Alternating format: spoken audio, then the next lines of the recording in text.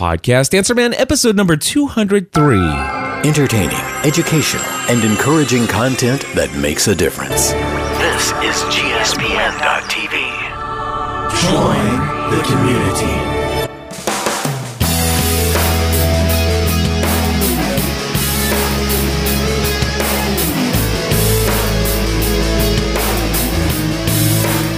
Hello, everybody, and welcome back to another episode of Podcast Answer Man. My name is Cliff Ravenscraft, and this is the podcast about podcasting, helping you take your show to the next level. Of course, it doesn't matter if you're a brand new podcaster, if you've been podcasting for years, or you're just getting ready to get started. There's something we can all do to take our shows to the next level. And you know, in the studio today, I'm doing something on Podcast Answer Man that I have not done in a very long time. I have an in-studio guest, my great friend and fellow podcaster, Daniel J. Lewis. Daniel, hello. Hello. Thank you for having me here. And we've got some cool things to talk about today. I'm really excited about what's coming up, not just today, but is coming up in several months that we're going to talk about. That's right. And of course, today is going to be very heavily focused on podcamps. Before I move forward, I want to play some feedback from Judy Graff and just give you somebody who has attended their first Podcamp experience, being Podcamp Nashville 2011. And with that being said, let me just go ahead and play her voice feedback. It's really good stuff. So I'm looking for feedback number 41. Judy, take it away. Hi, Cliff. This is Judy Graff. I'm calling for the show of the Podcast Answer Man, and I wanted to say what a great time that Bill and I had at the Podcast Nashville, meeting you, Stephanie, Jonathan, and Eric. Had just a great time meeting everybody. Bill had went to your session at a Podcasting 101 and the panel discussion, and he even said that Scott Gordon in his session talked about your influence. So, and then when we were going to the hotel room later that day, he was saying, Cliff is everybody's hero because he's the Podcast Answer Man. So I just thought that was a funny thing for him to say. And needless to say, he was pretty impressed with the whole process. I think podcast was just a big shot in the arm to keep up the work we've been doing at farmandranchcountry.com and the podcast we've been putting together. And it gave us so many new ideas. He even wrote down a new podcast on the way home, on the drive home from Nashville. And we made so many new contacts, and it'll be exciting to see where those lead to. So I just wanted to leave a message for you and say how great a time we had meeting you and Stephanie. So thank you. Well, Judy, thank you so much for calling in your feedback. And, you know, it was a privilege to get to meet you and your husband. Now, Bill and Judy Graff are members of the GSPN community. In fact, they're both over on gspncommunity.com. And, you know, basically what they've done is they've brought farming to new media. And I think it's appropriate for them because they are very much involved in new technology, even when it comes to their farming. They're doing audio podcasting. They're doing YouTube video of the week over there on their site. They're doing some very exciting things. In fact, one of their videos is all about this new GPS, driven system or tractor that they have. It's this massive tractor, and it's steered by GPS, and it makes them more proficient in their ability to plant evenly and even get more crops in. So very exciting stuff that they're doing over there. Judy, I'm glad that you guys were able to make it to Podcamp Nashville and that you had such an inspirational time there and that you came away with it with a lot of new friendships and also a lot of new inspiration as far as the ideas and information that you can do and carry into your social media work. So at this point now, I guess, Daniel, it'd be a good time to go ahead and talk about Podcamp experiences you and I have had and how that's going to influence Podcamp Cincinnati. Now, you want to explain the history of Podcamps in Ohio here? Yeah. Podcamps in Ohio started with what we called Podcamp Ohio. It was in Columbus, and it was 4 years ago now. And excellent event. We had it back then at a college, and it's always been at a college since then. More recently, we've been at Ohio State University. And Great venue, by the way. Yeah. Matter of fact, my favorite venue of all PodCamps. Really? Better than Boston? Better than Boston. Yeah, because the first PodCamp Boston 2 that I went to was at... PodCamp Boston 2 was in a major convention center. What's his name? Jeff... he's Jeff Pulver. Okay, yeah. Yeah, Jeff Pulver, very famous guy. Wasn't he like a co-founder of Vonage or something like that? I don't know. He's a pretty popular guy out there. Anyway, he had his VonCon or whatever, his voiceover IP or whatever conference there in Boston, and he gave a wing. He donated a wing of the convention center to PodCamp Boston 2. And it was nice. He had all these convention rooms, very large, would seat everybody. But the problem is that for me, the experience of PodCamp is the meeting between the meetings. It's the in the hallway things. Well, you're talking about a hugely massive, gigantic conference hall with a couple hundred people in it, with a teeny little people in it. And so basically what happened is people got so dispersed that even though, and by the way, that was probably the highest attended PodCamp that I've ever been to, PodCamp Boston 2. But even with probably, I don't know, 5, 6, 7, maybe even 800 people there, it was just like they were dispersed out. I mean, it was, so it didn't keep people gathered together. Yeah, and PodCamp Boston is like the mecca of PodCamps because that's where PodCamp started. It's the birthplace. The birthplace of PodCamp. And so, yeah, that's the place everyone wants to go to because don't Chris Penn or Sean Penn Christopher S. Penn and Chris Brogan. Chris Brogan, don't they still present at PodCamp Boston? Yep, they do. Yeah. They do. And so a lot of people go there. Eric Fisher and myself and Stephanie, we all three went up to PodCamp Boston 5, I think. Was it 5? I think it was 5. Anyway, we went there, and it was at the Microsoft Institute. So it was in Cambridge, Mass. That was a very good location, but still not my favorite. And the reason why is because Microsoft had this one huge, gigantic room, and then it's got those collapsible walls. Oh yeah, that's so not good. They're pretty thick and they're somewhat sound absorbent. But with the collapsible walls, what you had was people in the next room within all of these rooms that are broken into with collapsible walls, and everybody's voice is amplified. And so, and then some of the rooms were very, very, very tiny. Yeah. And matter of fact, my session, I was very unhappy with my session because I had to move tables around. And because I had to move tables around and my room was so small, it was packed. I literally couldn't breathe. It was so hot. So, I mean, I was miserable as I was speaking. And so, well, let me explain what PodCamp Ohio, now we're calling it PodCamp Columbus because there are different PodCamps within the Ohio state now. Sure. So PodCamp Ohio, the venue that we've had, and this is the ideal situation, is there was one large auditorium in the center of this building. And we kind of had the whole building to ourselves, the whole first floor. Around this auditorium, and the auditorium was stadium-style seating, worked great, huge screen up front. There was wireless there. No, the wireless wasn't exactly the best as far as how you sign on, but it still worked. Yeah. Mostly. And we had this great auditorium, seated 200, 250 maybe. Yep. And then there were all around the auditorium classrooms that weren't directly connected to the auditorium, but just on the other side of the hallway. All of these classrooms that had the technology in there, like for a college would normally have. So projector, audio equipment, microphones, computers, plug-in lines, all of that, all around the auditorium. So if you just ran circles around the auditorium, you would see all of the classrooms where stuff was going on. And the hallways were really wide hallways. Lots of space to meet in the hallways and talk to people. Lots of rooms that we could use for breakout sessions or all of the multiple sessions going on at a single time.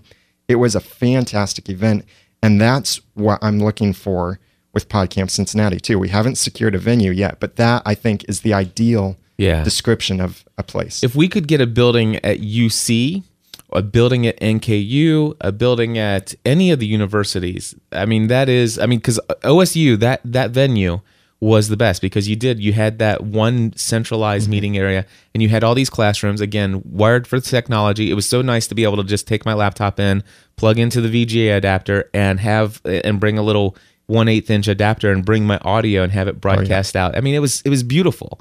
And not only that, but you had the class, because it was a classroom, you had desks, people could sit down, they could actually write notes in front of them. Even just outside the building was fantastic. The first Podcamp Ohio was at an ITT Tech Institute. Yes. And outside of the building was a parking lot, and that was it. Outside of this building at Ohio State University is a park where people, the more...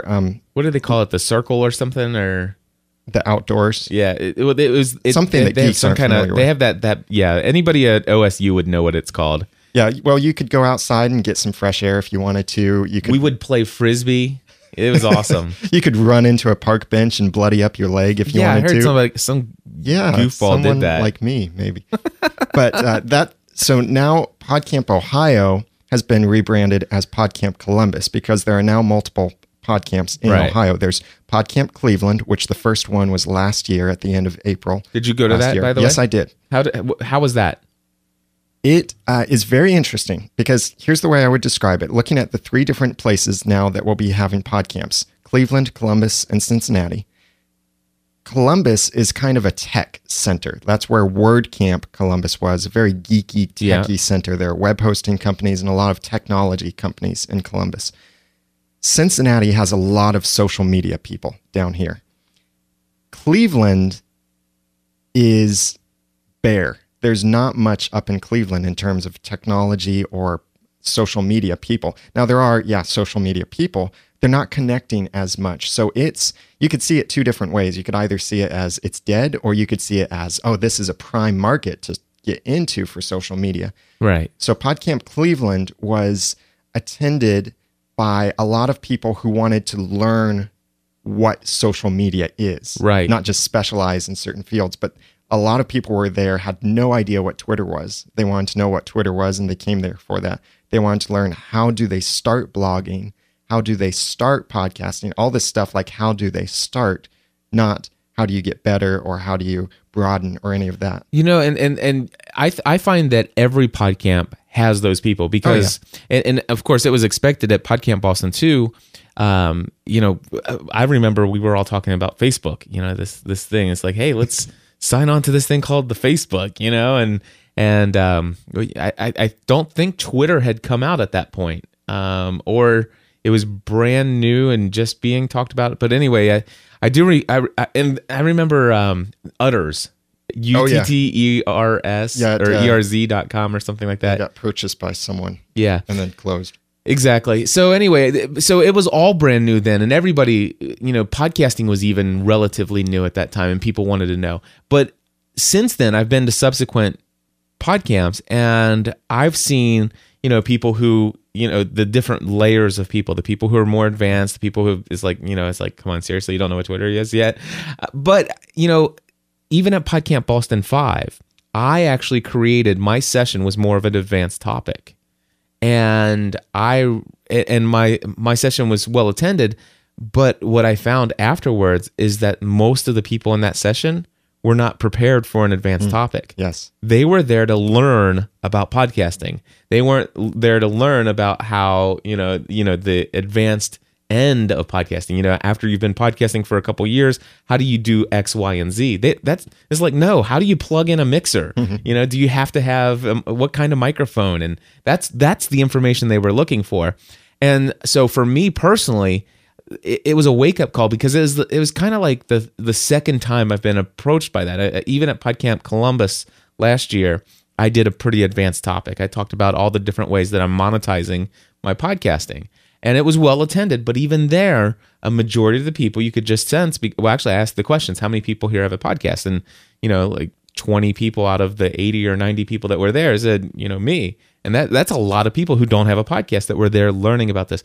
So if I were going to say anything to somebody who were thinking about speaking, but maybe are a little intimidated because you may not feel like you're all that advanced, if you know anything about social media, if you know how to create a Facebook fan page, I mean, how much easier can it be to go to facebook.com/pages, click the button, and fill out some information, right? Right. We know that stuff.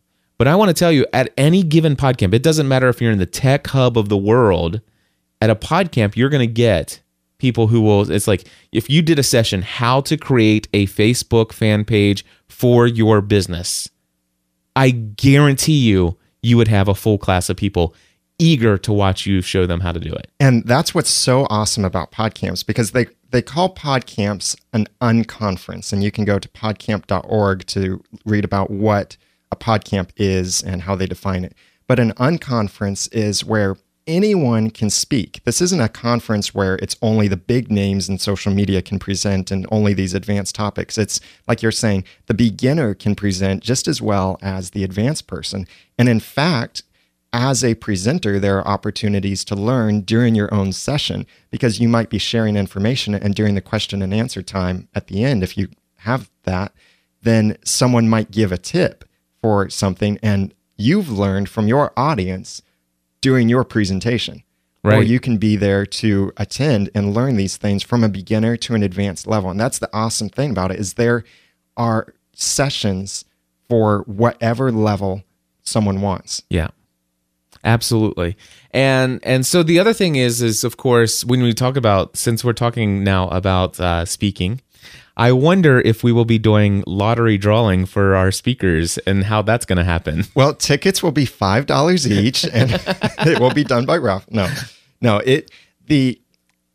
I kind of took that issue a little bit personally too, even though I didn't get to go to Podcamp Nashville, but because I'm organizing a Podcamp, I've looked at all of the rules and stuff about Podcamps and what Podcamps should be. For Podcamp Cincinnati, it will be a first come, first serve based on space. And what I'm going to do when we open up the registration for the speakers to give their presentations is speakers can submit as many topics and sessions as they want to. I've been to a Podcamp before where I spoke 4 times. I don't recommend that necessarily for people out there, but people could submit 4 sessions. But what the registration form will ask is for them to define which one is their primary session. Right. So that if we get so many sessions that we don't have the space for, rather than kick out a speaker, I want to reduce the number of sessions so that every speaker will get to present. They just might not get to present as many times as they wanted to, depending on space. So basically, if somebody were to submit themselves for 4 topics and they were within the first that signed up, basically they're going to say which one is their primary. And if there are more people that want to get in than there are space available, basically that person's only going to get 1 spot. Yes. Yeah, and, which makes perfect sense. And one of us will personally talk to that person to make sure that they understand. And then if like maybe they have 4 sessions, then they only get 2, well, they can decide what they want their second one to be. Right. And that way also it's not going to be a machine to them, that they'll know that, well, yeah, this 3rd session I was planning to do, someone else is going to do that anyway. And that person is actually better at it. So yeah, I'll let them have the space. The good thing about, if we can, and of course we don't have a location yet. Do we have potential locations? We have, yes, potential locations that we're in negotiations with, and I've been checking out interesting locations. Cool. All right. Are you allowed to share any of those yet? I can tell you just a list of certain locations that we've been looking at. Okay. There is the Cincinnati State University. Yeah, and that is that's the home in Cincinnati of the social media certification course. Sweet. And that would be really cool. They have 2 different campuses that we've been looking at. There's also University of Cincinnati, and they have multiple campuses that we'll be looking at. Northern Kentucky University, again, multiple locations. There are a couple smaller technical schools like Beckfield and I can't remember the other one at the moment, but smaller tech schools that might have space for us. We've also even looked at the Irish Heritage Center near downtown Cincinnati. It was an old school that's now being converted to a community center kind of thing. And so we've been looking at several venues, and we've been finding that there are certain things that are obvious, no, we can't work with this because of this. And certain little details I'm realizing that are things that could be really important, like a window into the classroom. I'm not talking metaphorically here, but an actual window or a glass door or something so people in the hallways can see what's going on in a classroom. And that seems like something that would be important. So we're looking with these different venues, and I am extremely grateful to Mary Beth Dunn, who is managing great. all of this. Yeah, she's just stepped up and said, I would love to volunteer and help out with this. So I'm loving that because I'm delegating that task to her. She's negotiating with the different venues and lining up appointments, and I just show up, and it's fantastic. And that's the way that I want to do the rest of the Podcamp planning. Now that we have a definite date for Podcamp What is Cincinnati, that date, by the way? October 22nd for Podcamp Cincinnati. All right. So it's going to be a one-day event. Yes. All right. For this first time, I know 2-day events could be great, but for this first time, we're going to keep it to a one-day event. Now, that's officially one day. There will be the evening activities before and the evening activities after. So that's a great question here. So is there going to be a planned evening activity the night before and the night of? Planned in the sense of a specific place we will go to eat and hang out. Okay. But not activities like a schedule or things going on. Sure. But no, I mean, see, that's the other thing that I've noticed. And one of the benefits that I've seen of 2-day events, which are usually, actually, I think Podcamp Boston was a Saturday and Sunday. All right. So that's Podcamp Boston too. And what I noticed was that with a 2-day event, people came in for Friday evening, and they would have a Friday evening pre-party, and then they would have Saturday, and then they would have a Saturday evening party, and then everybody who eventually got out of bed would come Saturday or Sunday, and they would have the final, events of the day and stuff like that, and then everybody would disperse and go home. Spending the weekend partying, yeah, it's Friday.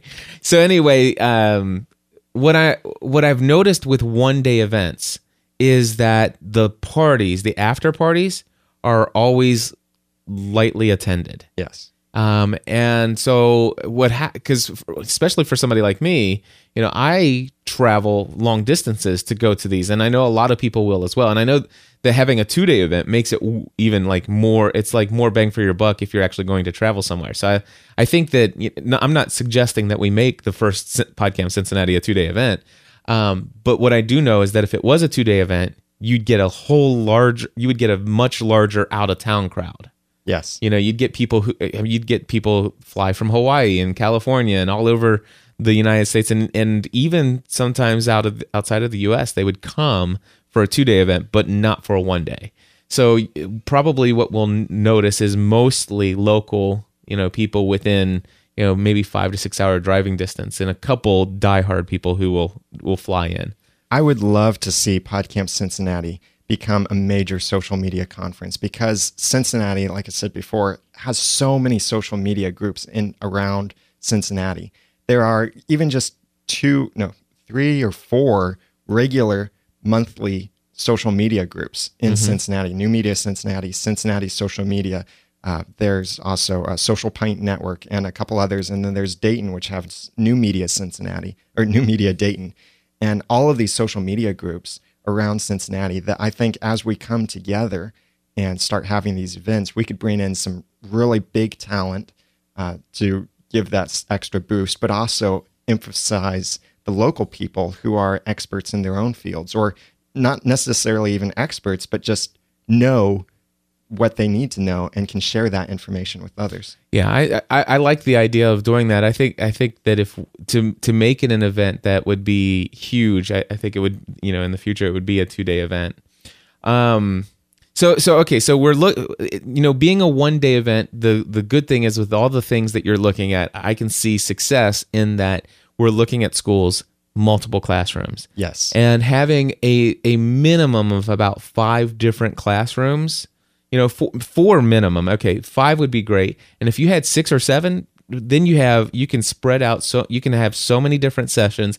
People have so many different options, and you can actually leave a couple, 1 or 2 classrooms open. Like there's nothing in there, and people can do the breakout sessions and have a full place, and people can come and participate. I like all of that. So Saturday, October 22nd. Yes. Now, what about people who want to get involved? How do they get involved? Well, first of all, for people who are just interested in attending and want to get involved, check out the website, podcampcincinnati.com. It's been a little dormant lately, but it's about to pick up on activity. Now that we have a definite date, October 22nd, we can start picking up activity with registrations and speakers and schedules and all of that. So check out podcampcincinnati.com, and it has links to our Twitter account and our Facebook page. Or if you want to just visit those pages, you can go to podcampcincinnati.com/Facebook or twitter.com/podcampcincy with a Y.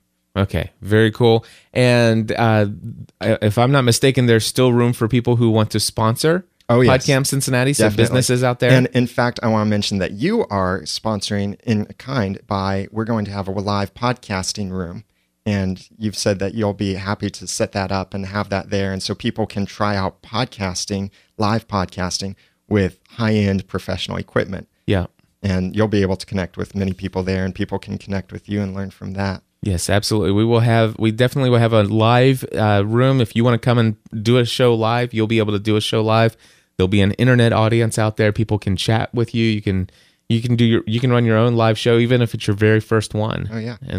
And something I'm going to do at Podcamp Cincinnati that I've not heard done like this anywhere else is I want to require every speaker's session to be recorded. If they don't have the ability to record it themselves, like with a portable recorder, then we'll have some recorders standing by that we can record the sessions. But everyone who gets their sessions recorded, I will have people who will be like hounds on them to get those recordings. No editing, get those recordings. That way, that weekend, we'll have all of the recordings from Podcamp Cincinnati posted on the website, available for people to download and listen to for free. That is very ambitious. Yes. It's very ambitious. I know. But it's something I definitely want to do. I remember the first Podcamp Ohio, they brought in a company to record all of the sessions. Yep. And all of the sessions were available online, but it was about 3 or 4 weeks after the event. I would love to be able to tell people, visit the website tomorrow, and you can download any of the sessions that you've heard today and listen to them again. That's awesome.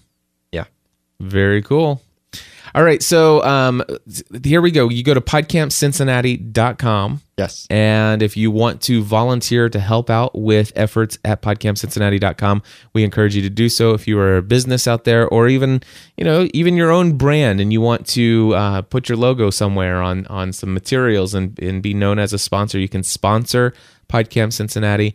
And of course, we want to encourage everyone out there that can make it, whether you're drive-in, fly-in, whatever the case may be, come to Podcamp Cincinnati. It is going to be a blast. Daniel, thank you so much for tuning in, or to coming into the studio here today. And I want to tell people you also do a podcast about podcasting. You want to tell people about it real quick? Yeah, I do 3 podcasts currently. I've got my own little network building. I have the Audacity to Podcast, which is where I also talk about podcasting, approach it from a different perspective. And I focus on Audacity in it. So where you talk about Audition a lot, I talk about Audacity a lot. And then I also have a clean comedy podcast called The Ramen Noodle. And I have a Christian movie reviews podcast that teaches critical thinking along the way. And all of that is over at noodle.mx. It's the Noodle Mix Network, noodle.mx. Awesome. Daniel, thank you very much. Thank you very much, Cliff.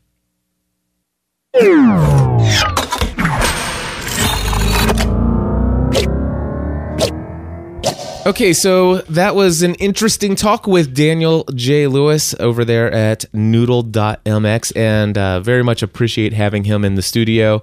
And folks need to go check out some of the other work that he's doing there.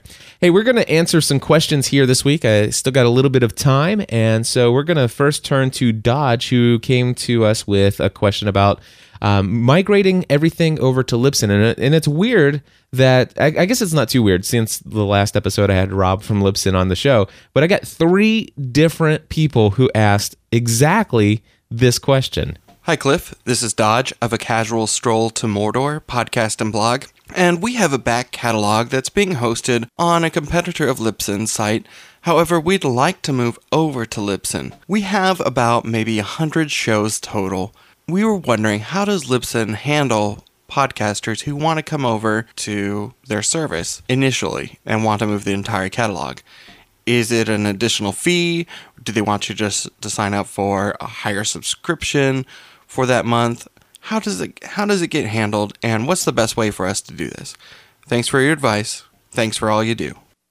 All right, Dodge, thank you very much for your question. And to get the answer you were looking for, I sent an email over to Rob Walsh, and I'm just going to basically read to you exactly word for word what he said. He said, thanks for forwarding this along. He says, we can import the old catalog from a podcaster's current RSS feed for a one-time fee of 5 cents per megabyte.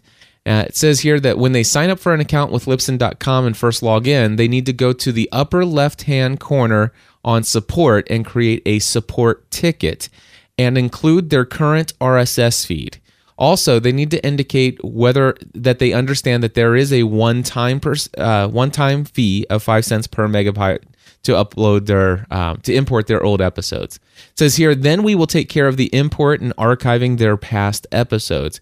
If they are using a FeedBurner feed, he suggests that you do not give them the FeedBurner feed. Instead, give them the feed that FeedBurner is pulling from, or your original feed. So just keep that in mind if you're using FeedBurner.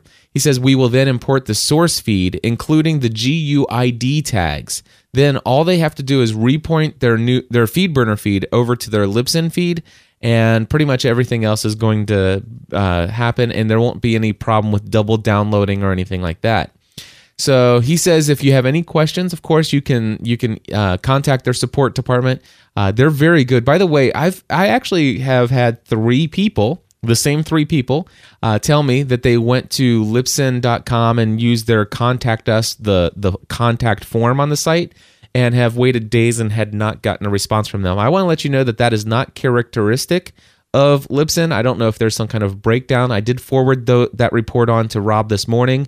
But I want to let you know that if you send an email, even if you're not a current client, if you send an email to support@Libsyn, Libsyn.com, you will get a response back, and it'll be a good one. I mean, they do have some great support over there. So thanks, Rob, for giving me that answer. Dodge, I hope that answers your question. And the other folks that were out there, I told you to check out episode 203, and there's your answer. Now, as a personal note, I think that Dodge said there's approximately 100 episodes and stuff like that, and he mentioned how many gigabytes he thought that was. My math is not great. I've never claimed to be a mathematician, and so you can double check this if you want. You can leave me all kinds of horrible comments in my section about how bad my math is if I'm wrong here. But if your show was an average of 50 megabytes per episode, that at 5 cents an episode, or 5 cents a megabyte, that's about $2.50 per show, per episode. With 100 episodes, that could be about $250 to transfer everything over. But this actually, that's going to seem like a lot of money to a hobbyist. Although if you're got 100 episodes that are about 50 megabytes each, probably chances are you're not just the average hobbyist. So it, for somebody like me, let's just say that, heaven forbid anything ever happened to Libsyn, and Libsyn says, hey, we're shutting things down here. That would be a horrible thing for me. Would I pay $250 for, let's say, the Blueberry guys to pull my content over? You better believe I would. I'd pay $250 in a heartbeat. So I think it's a pretty decent deal. In fact, I'll let you know that Dodge, when he got this, I actually sent him the information even before recording it in the podcast here, and it sounded like he might potentially be moving on that. He seemed pretty excited about the option for them to do exactly this. So Dodge, I hope that helps out. And next, we're going to move on to a voicemail feedback from Jim Bramham, who wants to know about putting podcast episodes in your sidebar. So, Jim, take it away. Hi, Cliff. This is Jim Bramham from frogsmedia.com. This is for Podcast Answer Man. I'm wondering if it is possible to put a podcast recording in the sidebar. I'm using Thesis, and I'm using the PowerPress plugin, and it works great on pages and posts. And what I'm trying is copying the code from the page and putting in a text widget, and it's not working. And I don't even know if it's possible to make it work on the sidebar. Someone suggested that I should put my intro podcast on the sidebar. That way, no matter what page anyone's on, they'll be able to hear it. I'd appreciate your help if it's possible. And thanks for everything you do, Cliff. Have a great day. Bye.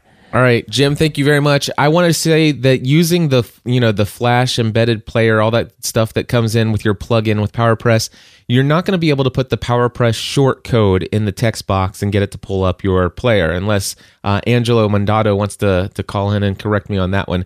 And so it's not going to be possible. And even before that, I was using the 1 pixel out player, just the standalone plugin. And I did find that there's some documentation online that will allow you to put some code into your header and some other JavaScript things that will allow you to take and put a bunch of code, like a hand-coded HTML scripted code, to make the 1 pixel out player work within your sidebar. I want to tell you that when I did that, it did cause my page to load slower, and it caused a few issues that I did not like, so I took it out. Let me tell you what I'm going to recommend for you personally. I'm going to recommend that you actually fire up some kind of video editor of some sort, and that you actually create a very small, tiny, let's just say 640 by 480, video, okay? And what you're going to do is you're going to use your intro podcast as a soundtrack for that video. And then what you could do is as you're talking about things in your video, you can have like a slideshow playing in the background. So to give you an example of this, what I'd like to do is I'd like you to go to, if you don't mind, podcastanswerman.com. And once you've created this video, you upload it to YouTube, and you can embed the YouTube video. So I'm going to give you 2 examples of this. I'm going to if you go to podcastanswerman.com within the couple months of this podcast being recorded on March 31st, 2011, you're going to see 2 YouTube videos right on top of each other. One is the power of podcasting for your business, and when I click play, it sounds like this. And 3, there we go. Hi there, this is Cliff Ravenscraft from podcastanswerman.com, and right now I want to help you take a look at the power of podcasting for your business. Now, oftentimes when I work with business, okay, so there you go. You can hear it's high quality audio and everything like that, and there is a keynote presentation, and I use some screen capturing software. Now, on a Mac, I would recommend doing this with ScreenFlow. On a PC, I would imagine you could probably do this with Camtasia.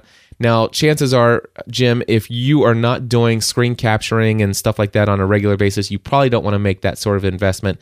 I'm sure you could use Windows Movie Maker on a PC and iMovie on the Mac, and those are free solutions. You could do something very similar to this. The other video is an audio testimonial by Dan Miller. It says something like this, and here it is. Hi, this is Dan Miller, author of 48 Days to the Work You Love. Now, some of you may be familiar with my podcast, and if so, you've heard me talk about Cliff Ravenscraft. Cliff is known as the Podcast Answer Man and has proven the validity of that self-proclaimed title. Cliff is the Podcast Answer Man, both in terms of making a podcast engaging and in knowing how to select the best equipment to get the job done. I had Cliff coach me in both of these areas. He sat down with me. Now, this is after I'd been doing a podcast for about 3 years already, but then he gently coached me in some critical areas that I now realize have allowed for some major improvements. I'm so much more confident now in creating a podcast that can stand with the best in terms of professional sound and hopefully content as well. Cliff keeps learning and refining his own podcast and has attracted an enormous following as a result. I highly recommend him as the go-to guy for all things podcast. If you're looking to start a podcast or improve an existing one, Cliff Ravenscraft is indeed your answer man. There you go. Now, I want to tell you something. I used to have testimonials like that embedded using that special coded, put it on your own site, HTML 1 pixel out player. But if you go there and you look at the YouTube videos that I replaced that old player with, these are much more impressive. It is much more impressive to have a video to go along with those sidebar pieces of audio content. So I would take your first, if you've gotten some feedback to go and add your introductory podcast episode in your sidebar, I'd recommend turning it into a YouTube video that looks pretty decent, and then put that into your sidebar and let it be there for people to listen, to click and listen, and also maybe watch some moving pictures along with it. So Vicky says 640 by 480 sure does seem awful big for your sidebar.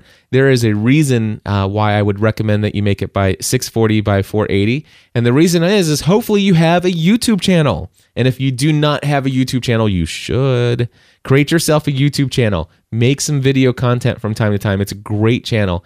And if you make it 640 by 480, then you actually have a decent sized video for people who will actually view this on YouTube. That's right. You want to make sure that it's big enough that people on YouTube, it's going to look like a normal sized video. And so then what you can do is when you actually have it on video on YouTube, you click the embed button and you can actually adjust the size and width of the height and width of your embedded stuff. And I keep my sidebars right around 300 pixels. And so I just change the width to 300 and it'll actually adjust the height for me. And then I can take the embed code and then put it right down there. But yes, definitely start out with at least 640 by 480. And I'll tell you what, if you can, make it 1280 by 720 high def, and 30 frames a second, and make sure you embed your audio at very high quality and all that other good stuff. But anyway, I think you get the point, Jim. I hope that's helpful to you. I would not mess around trying to put audio player buttons in your sidebar, but instead convert them over to video. And don't just make it you can make it just a static image. But if you could do something to maybe make the static images change from one to another, kind of like a slideshow, if you will. Get creative, play with it, have fun, and it might even add a little bit extra emphasis to your creativity and your brand over there at frogsmedia.com. All right, so next I'm going to actually end things on one more question here from Vince, and actually, before I go to Vince is going to have a question about stats for me. But before I do that, I want to mention a couple other things here. So the first thing I'm going to mention is PowerPress plugin version 2. So if you guys are familiar, I had told you a while back that I finally did give in to my great friends over there at Blueberry, Todd Cochran and Angelo Mandato. They've created this PowerPress plugin. I've poo-pooed these all-inclusive, everything built into one plugin for the longest time. And because my KG Enclosure Flex plugin that I used to use was bumming out on me on some of my installations, not all of them, but some of them, I decided to give PowerPress a try, and I'm a very minimalist even today with it. I set my clients up with PowerPress. I updated WordPress for podcasters with the new PowerPress instructions built into it. And even my clients, it's like, listen, let me show you what I would use them for and what I wouldn't use them for. And I'm very selective about what I use them for.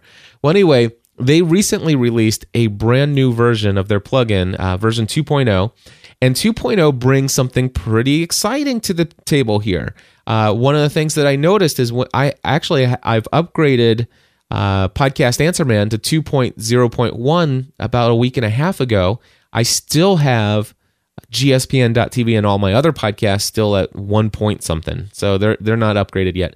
But I was browsing my podcastanswerman.com site on my iPad, and lo and behold, there was a audio player, an HTML5 version of an audio player. And guess what? It works. I wish they would, I'm looking forward to when these things kind of look as nice as the one pixel out player in the HTML5, but still, it works. And so if you have an iPad, go to podcastanswerman.com. You'll see it there. Now, one of the things that just happened, I'm teaching a class of 20 people. Today's the last day of that class, March 31st. You'll be hearing a lot of wonderful things from 20 new podcasters in this world, and I'm very excited about it. Actually, probably about 17 new podcasters. 3 of them were already podcasting, and they're doing some new exciting things that I'm pretty interested in sharing with you in the very near future. But anyway, the thing is one of my students in this class said, hey, I followed everything on your tutorial, and when I click the play in new window link that's part of the PowerPress plugin, I'm noticing that it's giving me this double sound, this echo sound. And sure enough, I went to my own site and I clicked that button, And what happens is it's actually in Chrome only. It does not do this in Internet Explorer or Firefox. But if you guys have a Chrome browser and you go to, well, you actually can't do it because I've actually disabled that little link. But anyway, if you have somebody who has version 2.0.1 or 2.0.2 of the PowerPress plugin, if you click their Play in New Window button or link, it will give you a pop-up player and it will start playing that file twice. That's right, it'll start playing it twice. One of them will be an HTML in the background and then it will be invisible, and the other one will be the Flash player playing it. And you're going to hear it kind of like, they're not going to start identically at the same time. So they'll be out of sync with each other. It does sound like a really bad echo. Now, if you want to, you can hit the pause button on the Flash player, and it'll just keep playing the HTML5 player that going in the background that you don't see. And you won't be able to pause that or stop it unless you actually close the little pop-up window. So this is a bug. I actually emailed Angelo Mandato over there and told him what was happening. He confirmed it, found out what it was causing it. There is going to be a 2.0.3 update available on the Blueberry plugin website that you can download as a zip file and update. Now, he is not going to release that out to the plugin directory where you can do the automatic update for probably another 13 or 14 days. And the reason why is because he just did the 2.0.2 release, and they don't want to put them, he doesn't want to keep sending out a new release every single week. So 2.0.3 is the one that will fix that. 2.0.2 will not. Now, if you're like me and you don't want that potential there for your audience to listen to a double player, and you don't feel like going and getting the zip file, and I mean, it's super easy, folks. It really is easy to go and get the zip file and put into your plugins directory. But if you're not into that, I completely understand. What you can do is you can go into your Blueberry settings, and then what you want to do is go to the, I think it's Media Player or the Visual tab. Let me take a look real quick. It's actually called Media Appearance. All right. So if you click on the Media Appearance tab, there's a section that says Media Links, and it should have checked already. It should say Display Play in New Window Link. Uncheck that, and then go down to the bottom and hit Save Settings. Now, for me, I did that, and guess what happened? I went to my site, I reloaded it, and the link was still there. And I'm like, okay, so not only is there one bug, but now there's two bugs. No, there's not. I recently did install I didn't install, my folks over at Servant Hosting did this for me. But they actually, I shouldn't have told you that because they're not supposed to. Well, it's not that they're not supposed to do that, but they did it, and it's not a part of what they normally do. But anyway, they actually did install a plugin for me and configured it. It's called W3 Total Cache by W3 Edge. It's an amazing caching plugin and stuff like that. And I'm not a huge fan of caching plugins, but if it's going to keep my server up and running and hitting my database a couple thousand times a day, then by all means, let's keep my CPU usage down and keep my site up and running and smoothly without having to make me bump up to the next processor package. So that's what they did, and by golly, my site's running great. But the thing is, though, is it caches a lot of these settings. And so what I had to do is I had to go in and empty the cache, and then when I reloaded the site, sure enough, that little link in the player option field was taken away. So yes, I did want to share that with you. That is a little known bug. There should, by the time you hear this in this podcast, 2.0.3, a zip file should be available for you to download and install manually, or if you just wait another week or two, you will get 2.0.3 and it will fix that bug. And when it's fixed, I hope I remember to go put the pop-up window link back in there.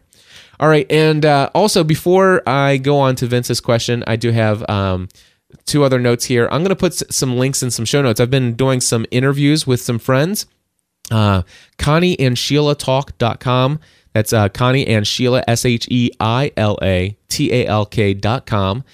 Connie and Sheila Talk had their 50th episode just recently. It was also their 1 year podcast, and it was their very first episode that Connie has ever hooked up the Skype interface. So their show has been one of my favorites as far as my clients, and there's a handful of clients that have just done some really, really amazing stuff, and Connie and Sheila are certainly among the top 10 of podcasts that are produced by clients that I've helped launch a show. And they invited me to be on their show, their 50th episode. And so I'm going to put a link to that in the show notes, as well as a link to episodes 11 and 12 of a podcast called The Freebie Guy, or actually it's Learning with Leslie, and it's I think is it Leslie Samuel, I think is his last name. But anyway, Leslie invited me. He goes by The Freebie Guy, so that's how I always go by, The Freebie Guy. But Leslie invited me on his podcast, and he's got 2 links there, episodes 11 and 12, where he broke up the interview. Some very, very valuable information I shared, at least definitely in episode 11 and 12 about podcasting. And episode number 50 with Connie and Sheila, actually it was just Connie in the show, Connie and myself, we really talked a lot about just philosophy and of business and life and balance and podcasting and all kinds of other wonderful stuff. So it's not so much as technical as the other stuff. So anyway, now I'm going to get to Vince's question, and then I'm going to shut up so I can go record some other podcasts today. Vince, take it away. This is a question for Podcast Answer Man. Hey, Cliff, just a quick question. This is Vince Rotolo from South Carolina, and I do the B-Movie podcast, B-Movie Cast, which is it's a niche podcast about B-movie, sci-fi, cult movies, stuff like that. But my question is on stats, specifically Libsyn stats. Now, I'm just curious. I don't know a lot of podcasters, so I don't know if my stats are good, bad, indifferent, or whatever for a niche market like that. But for the last 3 months, I think January I had 13,000 something, February's 15,000 something, March as of now, the 24th I think this is, it's 12,000 something, and each show seems to be getting between 600 and 800 downloads. And I wanted to know if you think those are good numbers or how they stack up with other stats you may have seen. And also I was wondering if I'm getting, say, 800, per show or whatever. If you look in the stats, which is like maybe 3,200 a month, does that mean I'm getting 12,000 downloads from, the archives or whatever? Anyway, if that makes any sense, just let me know what you think about that. Thanks, Cliff. Keep up the great shows. Bye. All right, Vince, thank you very much for your call. And I want to tell you my feelings on stats are that it's really up to you to define what you consider to be a success. One of the things that I highly recommend for podcasters is to decide, why do you want to podcast? Why do you podcast, Vince? What is your purpose for podcasting? Is your purpose to build a huge, large audience of 5,000 people or more? Then if that's been one of your goals, is to build your audience to 5,000 people, then I guess you could judge where you are according to that goal. Is your goal to just share your passion online and develop relationships with people who are sharing your passion for these B movies, that most people overlook and don't talk about? And if your main goal is to really develop a community, a very tight, close-knit community of a couple hundred people who share this passion just as much as you do, then you may get 800 people, and that probably is really great for you. The question that you would ask yourself then is it's not so much how many people are listening, but how many people are you connecting with? How tight-knit is that community? How are those relationships going? And so those are the kinds of things that I look and I evaluate it. I to be honest with you, the only reason I ever look at my stats these days is because of my role as a consultant. And I oftentimes reveal my stats only to clients. And the reason why I do that is because I want to show them that, some of the things that they assume aren't always what is in reality. And the thing is overall, my entire network, yes, I have tens of thousands of people, but some of my most popular shows and my most profitable shows financially have the smallest audiences. All right? So just keep that in mind. And of course, and does it matter how many people are listening? No, the question is, am I meeting the goals for which I am creating this podcast? And so if your goal is to grow, 100,000 people audience, then by golly, get growing, and if your goal is to develop relationships with people who share your passion, well, you've got 800 people to do that with. start cultivating the relationships with the 800 people that are currently downloading. As far as your stats, you see it there. You're seeing week after week how many people are downloading. Yes, what you can do is you can actually go in and, let's say, write down how many people. Take your most recent episode, write down today's date, and then write down that number. Okay, the number of people who have downloaded it so far. If you don't have Libsyn's advanced stats, so write that down today, and then make yourself a note in 1 month from now to go in and look at this episode again and see how many total number of people have downloaded it 1 month from now. And then subtract those two, and yes, you will see people are downloading your archives. It will happen. It does happen. It's exciting stuff. But as far as how you compared to other people, I've seen hundreds of thousands of downloads, and I've seen 50 downloads, and I've seen both of those people be huge, successful stories. Anyway, God bless you all. We'll talk to you next week.